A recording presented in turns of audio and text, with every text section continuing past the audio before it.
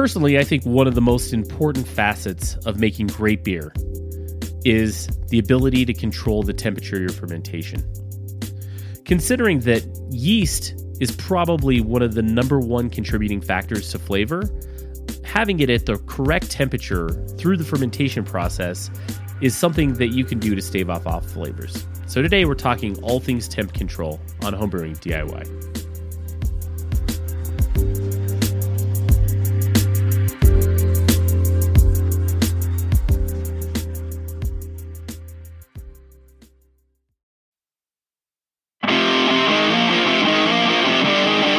Keeping a clean brewery is the key to making great beer that doesn't get contaminated. Do you use a glass or plastic carboy for your fermentation? Did you know that getting your carboy clean can be tough, especially removing the crucian ring? Even with traditional carboy cleaning tools, it can take a lot of time and not get your carboy completely clean. Well, today there's a new tool that can easily clean your carboy and do it fast. And that tool is called a Scrubber Ducky. Scrubber Duckies are a new magnetic carboy cleaner that are easy to use and get the cleaning results required in brewing. Drop a magnetic scrubber into your carboy and be able to scrub away all of the grime and that hard to clean crucian. They are no match for Scrubber Duckies, and you can get yours today at scrubberduckies.com.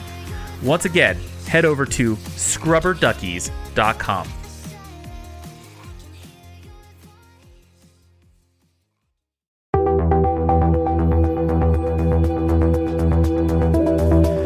Building recipes and taking good notes are two of the key fundamentals of making great beer. This is one of the first things that you learn when becoming a new brewer.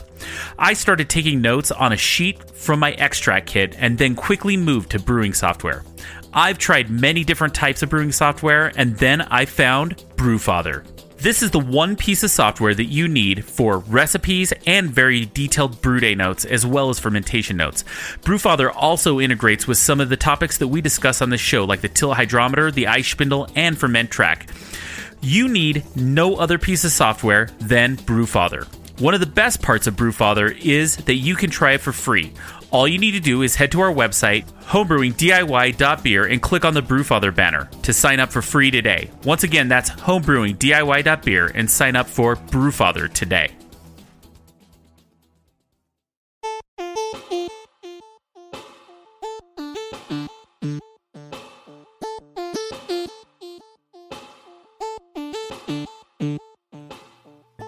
And welcome back to Homebrewing DIY, the podcast that takes on the do-it-yourself aspect of homebrewing.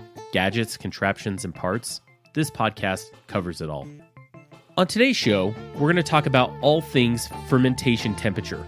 We're going to talk about fermentation chambers. We'll talk about temperature controllers and how you get through that fermentation and control the temperature.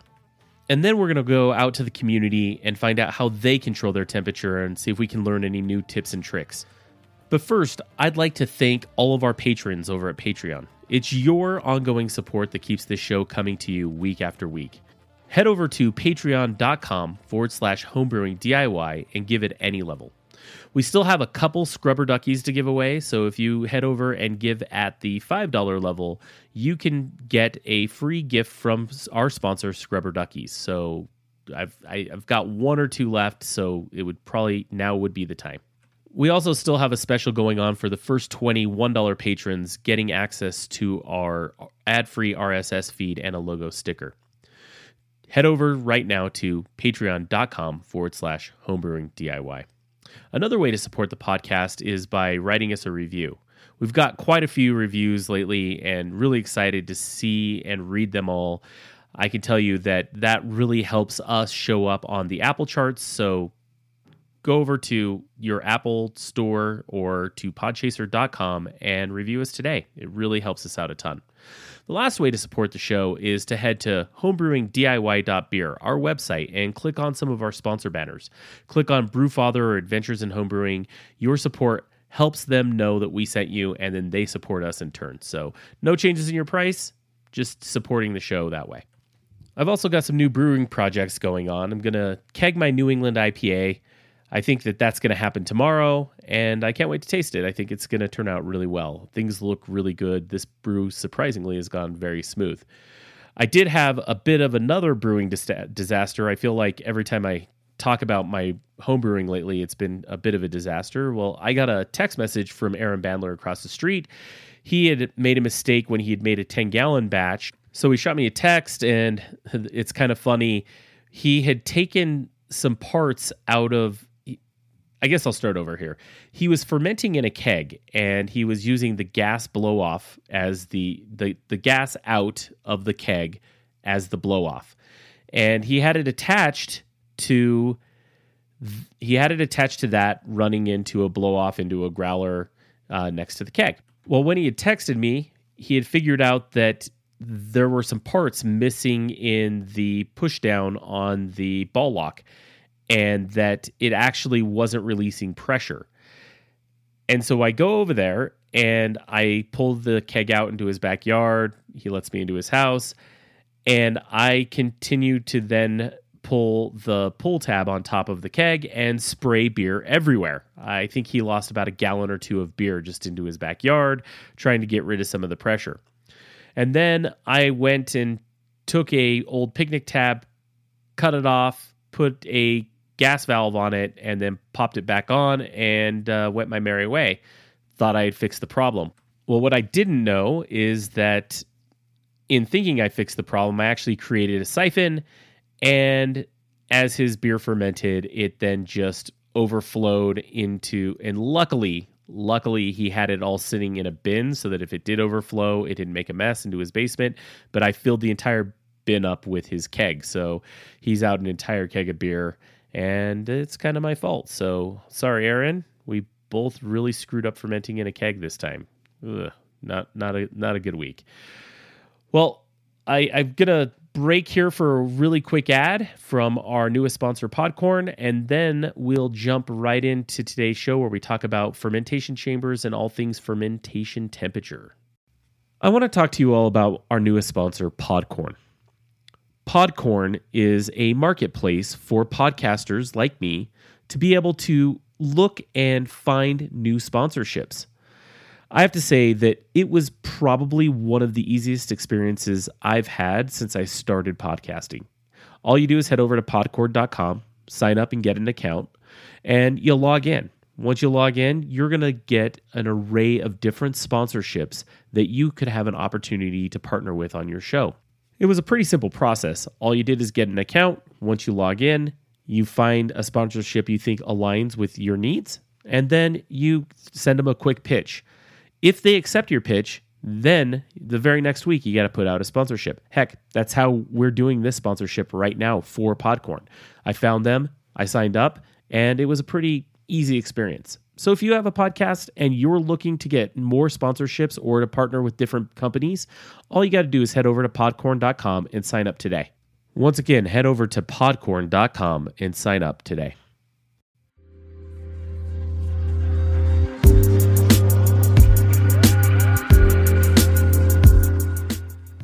Well, welcome back. We're going to have a bit of a different format change today. Normally on this podcast, I have a guest. And for the first time, and this is completely on purpose, I actually chose to not have a guest. I wanted to do a bit of a deep dive into a single subject. So at first, what we're going to do is have a deep dive by me about that particular subject, which this week is going to be fermentation chambers. And then after that, we're going to go out to the community and talk to them a bit about what they have done. And I think that will be today's show. So let's first talk about fermentation chambers and why fermentation temperature control is so important. I think the first reason why temperature control is so important is that let's just dive in a bit about yeast. Yeast, depending on the type of yeast that you use, has a certain temperature range.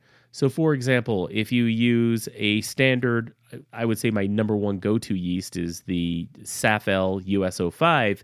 And when you use a yeast like SAFL US-05, it actually has a pretty big temperature range. I believe that when you read the back of the package, it range anywhere from the upper 50s all the way to about 75 degrees is what the standard range for that yeast is. And the idea is that if you have it anywhere in that range, it's going to give you a fairly clean fermentation profile. That being said, different temperatures are still going to give you different flavors. So for example, when I use SAFL US-05, my main shot is trying to get in the middle there, right? I usually ferment anywhere between 65 and 67 degrees. And what I try to do is actually have the beer temperature be those temperatures, not my chamber temperature be those temperatures, right? So one of the things that I use as a trick for that is having a thermowell that drops right down into the center of my beer. I have a stainless steel tube. I put a temperature probe down that stainless steel tube, and then that tube actually sits all the way down in the middle of my beer, and that gives me a very accurate temperature. One thing that you'll find with temperature control is that if you are only looking at the chamber temperature, so you have a standard temperature controller, then one of the things that you'll find is that you're going to have only the temperature of the chamber itself and not the actual temperature of the beer. And once fermentation happens, that could be a very big difference. Let's say the room you're in is 65 degrees, but with the heat created from actual fermentation, that could be all the way up into the mid 70s sitting in that temperature. So I think it's really important that whenever you do have temperature control, whatever you're using to control it is either a thermowell down into your actual beer, or is at least taped to the side of your fermenter, as long as it's plastic or thin enough to actually transfer some heat there, so that you're actually getting as close to the beer temperature and not just your chamber temperature. So kind of a trick there. But back to yeast, that's where we were talking. So different yeasts have different temperature ranges. And when you get into more liquid yeast or lager yeast or really just more specialty types of yeast, that range becomes a lot smaller. So for example, if you were to get a lager yeast, it might have a range of only 55 to 60 as the temperature range, or 50 to 60, and anything over 60 is going to give it an off flavor. That's really the idea of why you want to have good temperature control. Is it's all dependent upon yeast and the flavor that you're trying to go for. The other thing that I think is really important with temperature control and why you want to have it is that when it comes to home brewing, the main approach to home brewing is looking to recreate the different styles of beer and trying to recreate different classic styles or true to style beers in the home. And so when trying to do so, you want to recreate as much of the correct environment to get that style. Now, don't get me wrong, homebrewing's an art. You can do whatever you want. If you like to have a ale temperature beer that is always fermented at 75 or just done at room temperature in your basement, there's no wrong way to make beer. If you make good beer that way, great. I'm going to come over, I'm going to drink it, and it'll probably taste great. But for me, when I'm trying to go for competitions or when I'm trying to make beer for the club, I want it to be as true to style as possible, and temperature control really plays a big part of that. So let's do a bit of a deep dive into my temperature control of the past and how I kind of got there. When I first started homebrewing, I was like everybody else. I brewed in my garage, moved it down to my basement. I actually had a pretty cold basement, probably in the mid to upper 60s, and I would move whatever beer I was making down. I had an empty bathroom down there, and I would move my beer down into the bathtub, which actually was great. It gave me a great place when I would have blow off and it wouldn't go everywhere. So that was definitely a great way to start out. But as I progressed, I wanted to actually create more temperature control. So my first temperature controller is my current fermentation chamber. I've talked about it a few times on the show, but I'll dive into it again for those that this might be the first time listening.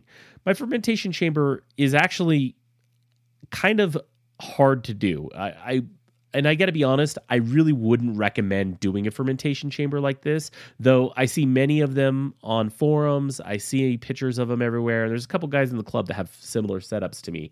But to be honest, this is not the way, if I were to redo it today, I would do it. But it is the chamber I have. So my fermentation chamber I currently have is an old dorm fridge. And what I did is I ripped the door off of it. It doesn't have an actual door on the front of it. what I did is actually created an extension box to that fridge that is made out of OSB wood, and then I insulated the hell out of it with a bunch of styrofoam insulation that I bought at Home Depot. Sealed it up as well as I could with silicone and all kinds of sealants to try to just keep as much of the heat in or the coolness in, and to have it just be thermally stable. And really, that's my setup. It's actually cooled by a dorm fridge and heated by a paint bucket with a light bulb in it. I just used a 100-watt light bulb in a paint can. And that's really my setup. I can actually fit 2 7.5-gallon fermenters in there, so I can do a 10-gallon batch and have them both in the fermentation chamber and know that the temperature is very solid. My first temperature controller was actually, this is back in 2014. It was called an STC 1000. They still make them. You can buy them for about $15 on Amazon. It's kind of like a DIY temperature controller.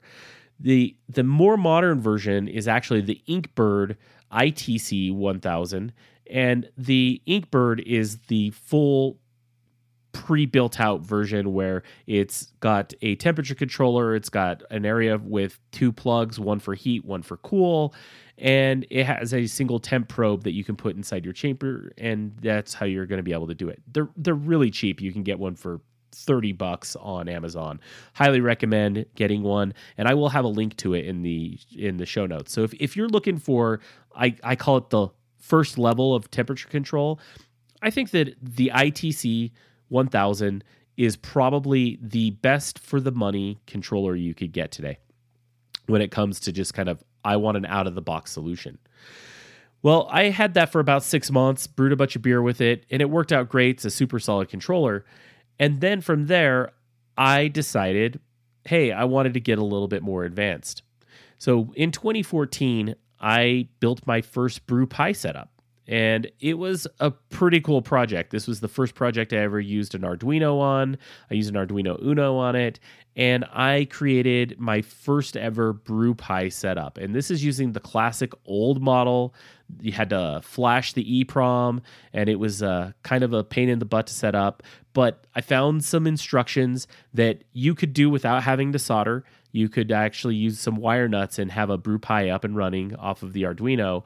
I did actually do soldering on it and did a really cool job of creating my own kind of circuit board out of wires. It was really cool setup. But what this temperature controller allowed me to personally do was to set up my first ever PID setup for temperature control in a fermentation setting. And what a PID does is it allows you to get within a 1/10 of a degree of temperature. And I'll recommend, if you really want to go into a deep dive of a PID, you should listen to episode 8 of this podcast. That's the podcast where we talk about Fermentrack, and we get into a pretty deep dive on a PID. But the idea is that it's a control algorithm that allows you to be able to stay within a 1/10 of a degree, period. You use the beer temperature, and that temperature doesn't swing.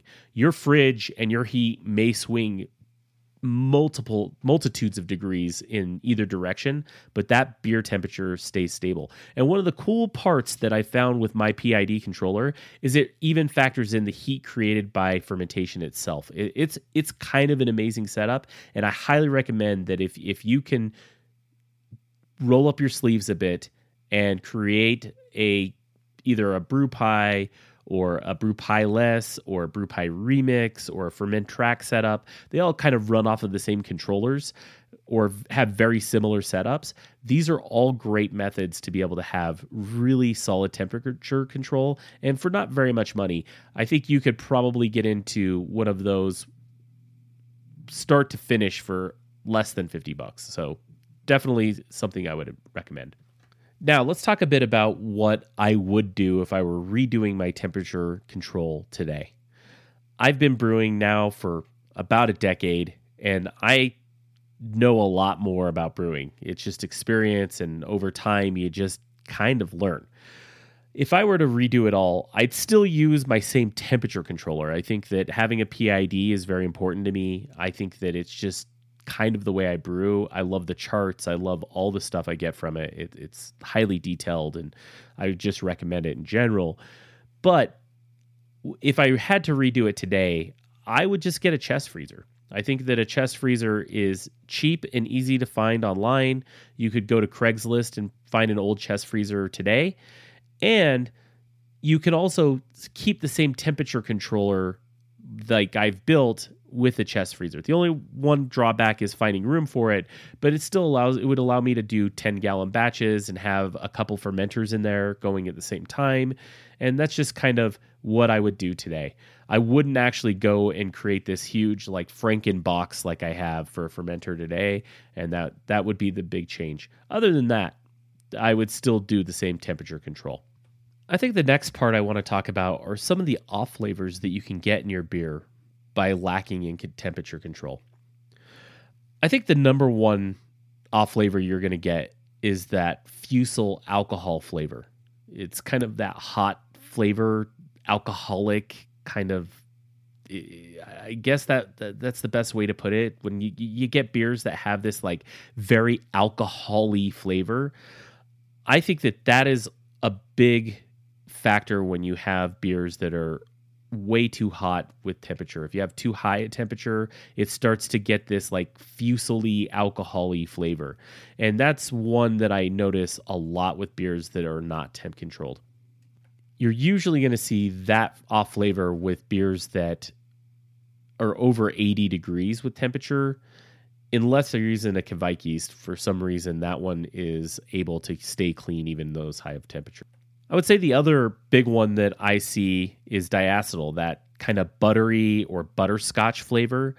I see that a lot when we go to Homebrew Club, and if you have beers that have had temperature issues, I see a lot of diacetyl is an off flavor from that.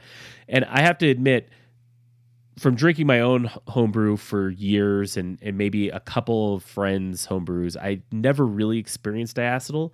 But now that I've been tasting a lot more homebrew from larger groups of friends that homebrew, I run into a diacetyl beer every now and again. I can even think of one I had at the last homebrew meeting that actually tasted a lot like diacetyl. And it was weird. You could call it out. The smell was butterscotch. The taste was butterscotch. It had a kind of slick mouthfeel.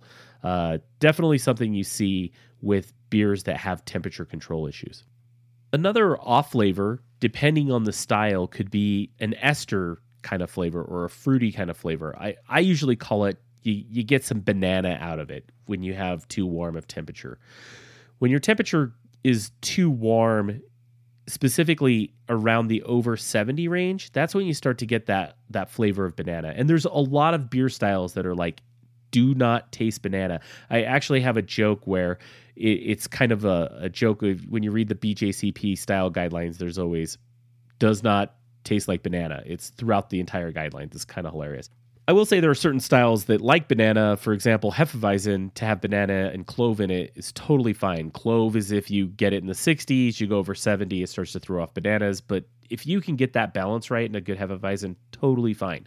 But that's the point of temperature control. When you have different beer styles and you're shooting for a certain flavor profile, it's super important that you have the control to try to get and nail that profile.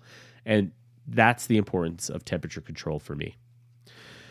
Well, I think I've been going on and on and on about temperature control myself, and I think that now let's just hop out to some people on some social media and have some feedback about what they do and see what it sounds like. So let's just jump right into it and start reading some of the feedback that we got. I put a call out to Facebook, Instagram, and got some really great responses. And what I asked everyone was, hey, what are you doing to control your temperatures for your fermentations, and what do your setups look like? And so here's an example of one. I got this one from Sag Harden Anthony IV, and I'm going to read this out to you. I had an AC unit in my fermentation chamber all last year. Then I got a mini fridge around Christmas and rebuilt it with the mini fridge. I have since gotten a heater to keep it warm when it's cold, and I have a fan to recirculate air if I need it. Also, I built mine from scratch. And he actually has a photo here, and he has this, it's actually quite a beautiful wood box with a lid, almost like a chest freezer. It's got a handle on the front, but it is built himself. And he's got a mini fridge inside of it. He's made it with plywood and it's insulated with styrofoam. Pretty cool stuff. But very similar to mine, where he's using a mini fridge and then he's also using some sort of heater, I believe probably something similar to like a light bulb in a paint can, but still a very, very cool fermentation chamber. The one thing that he did mention there that I didn't dive into when talking about fermentation control earlier is having that fan to recirculate air really, really helps, especially when you have those types of PID controllers. Having that air circulate really keeps things even throughout. So that's definitely an add-on I would recommend to any fermentation chamber that you build. Here's a comment from Steve Trexler. Chest freezer with temp controller in the summer. In winter, I put a small quartz heater in the freezer and use a temp controller on it. I can keep whatever temperature I want. And I asked him, what kind of temperature controller are you using? And he sent me a link. He's got a Johnson controller, the A421ABG-02C. Just your classic old school Johnson controller. When I first started homebrewing, this was kind of the first way to really get temperature control without having to build it yourself. And they were pretty expensive back in the day. They would run you about $70 or $80, and they were really great, solid analog temperature controllers. So yeah, you could do a really, really great job. I saw a lot of posts that are just a chest freezer with an ITC 308 temperature controller from Inkbird. A lot of ITC 1000s and ITC 308s. So lots of those temperature controllers with chest freezers. Here's a post from Mark Williams. Inkbird dual controller, mini fridge, small heater, and coil inside. And he actually sent some pictures, and I will download these pictures and add them to the show notes. If you head over to homebrewingdiy.beer and look in the show notes there will be these images. And this is a pretty cool setup, very similar to mine, but still using the ITC 1000 temperature controller. He's got a mini fridge attached to a wood box with a door, very nicely insulated, but his heater is actually a pad heater. And I would actually recommend that versus like I have a paint can with a light bulb in it. I would actually recommend the pad heaters. You're going to not worry about light bulbs burning out. You're not going to have issues. And he's even got a great photo of 2 of his 6.5 gallon fermentation buckets in there. It's all great stuff. And he did it for less than $100. And he said he could keep his control within 1 degree. So if you're not down to that 10th degree like I am, a 1 degree swing isn't going to be a big deal. And he's using even he actually puts his temperature down into a thermal well. So really, really cool setup, and I'll definitely show some pictures there. And I think the last part that I want to talk about is Ian Herbert, who's actually one of the patrons to the show. We have a really cool Discord server that if you're a patron, we give you access to, and you can chat with me all you want, and we chat with each other. It's kind of turning it into a fun, small group of people that really like the show, and we talk about our homebrewing projects and what's going on. But Ian Herbert is in the process right now of creating his fermentation controller for his fermentation chamber. And we're having quite the conversation about it. And he was asking me, hey, how do I wire my ESP8266 up for a Fermentrack controller? So kind of the funny thing about the Fermentrack controller is that it was originally built on the ESP8266, but because it used the same EEPROM as the Arduino Uno and is really using the same scripting language, you could actually still use an Uno. And that's actually what I've done. My Arduino Uno is actually what still runs it, but I run it on Fermentrack. So I didn't even need to reflash it. All I had to do was put the new web server on, and it picked it up right away. It was actually super easy for me to install because I'd already built it. But we were having quite the conversation, and it was kind of cool to walk through with Ian all of the steps that he's going to need to do to build it. So he's got a Raspberry Pi, and right now he's in the process of flashing that Raspberry Pi. He's got to flash it. You have to get access to it via SSH. You want to install the Fermentrack software, which is great. John Beeler, who was on the show, one of his main goals of creating this software was to make it into a one-line install, and it really is. You just type in a single line of code. Well, it's not a line of code, a single command into the SSH of your Raspberry Pi, and it installs all of the software that you need. And then from there, once you have the hardware built, all you got to do is flash it straight from that software. So it's a very super easy thing to build. The cool part is that he's in that process. He's got to flash it. He's got to wire it up. And here's a couple of tricks that I will tell to Ian, and I'll tell to anyone who wants to build a Fermentrack today. First of all, when you get your Raspberry Pi, you have to turn on SSH. You just drop the file into it. You could do it headless and do a hardwired plugin when you get set up so that you can get on the Wi-Fi easy. And then you're going to do that one code or the one line command and install your software. The other thing I'll tell you is go into the Homebrew Talk forum for Fermentrack and really look for an updated PCB that they found, or you can just go to PCBs.io. That's PCBs.io, and you could just search for Fermentrack, and you'll find a PCB there, and just look for the most recent update, and you'll want to buy it there.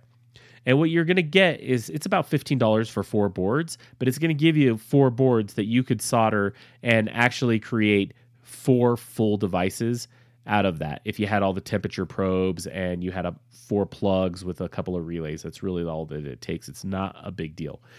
And then once you actually put all of that together, the cool thing about getting a PCB pre-made is that the wiring diagram is already done for you. You don't have to really think about it. You just put the ESP in and it's all wired up, and then you're going to add your external devices to that, which is your high power and the relay, and then you're good to go. And at that point, you're good to go and set up. And so that's my recommendation to Ian is like, hey, go buy the PCBs. It's totally worth the money. And that's pretty much it. It's other than that, it's a very, very simple, easy to set up device that's going to give you really, really, really good temperature control.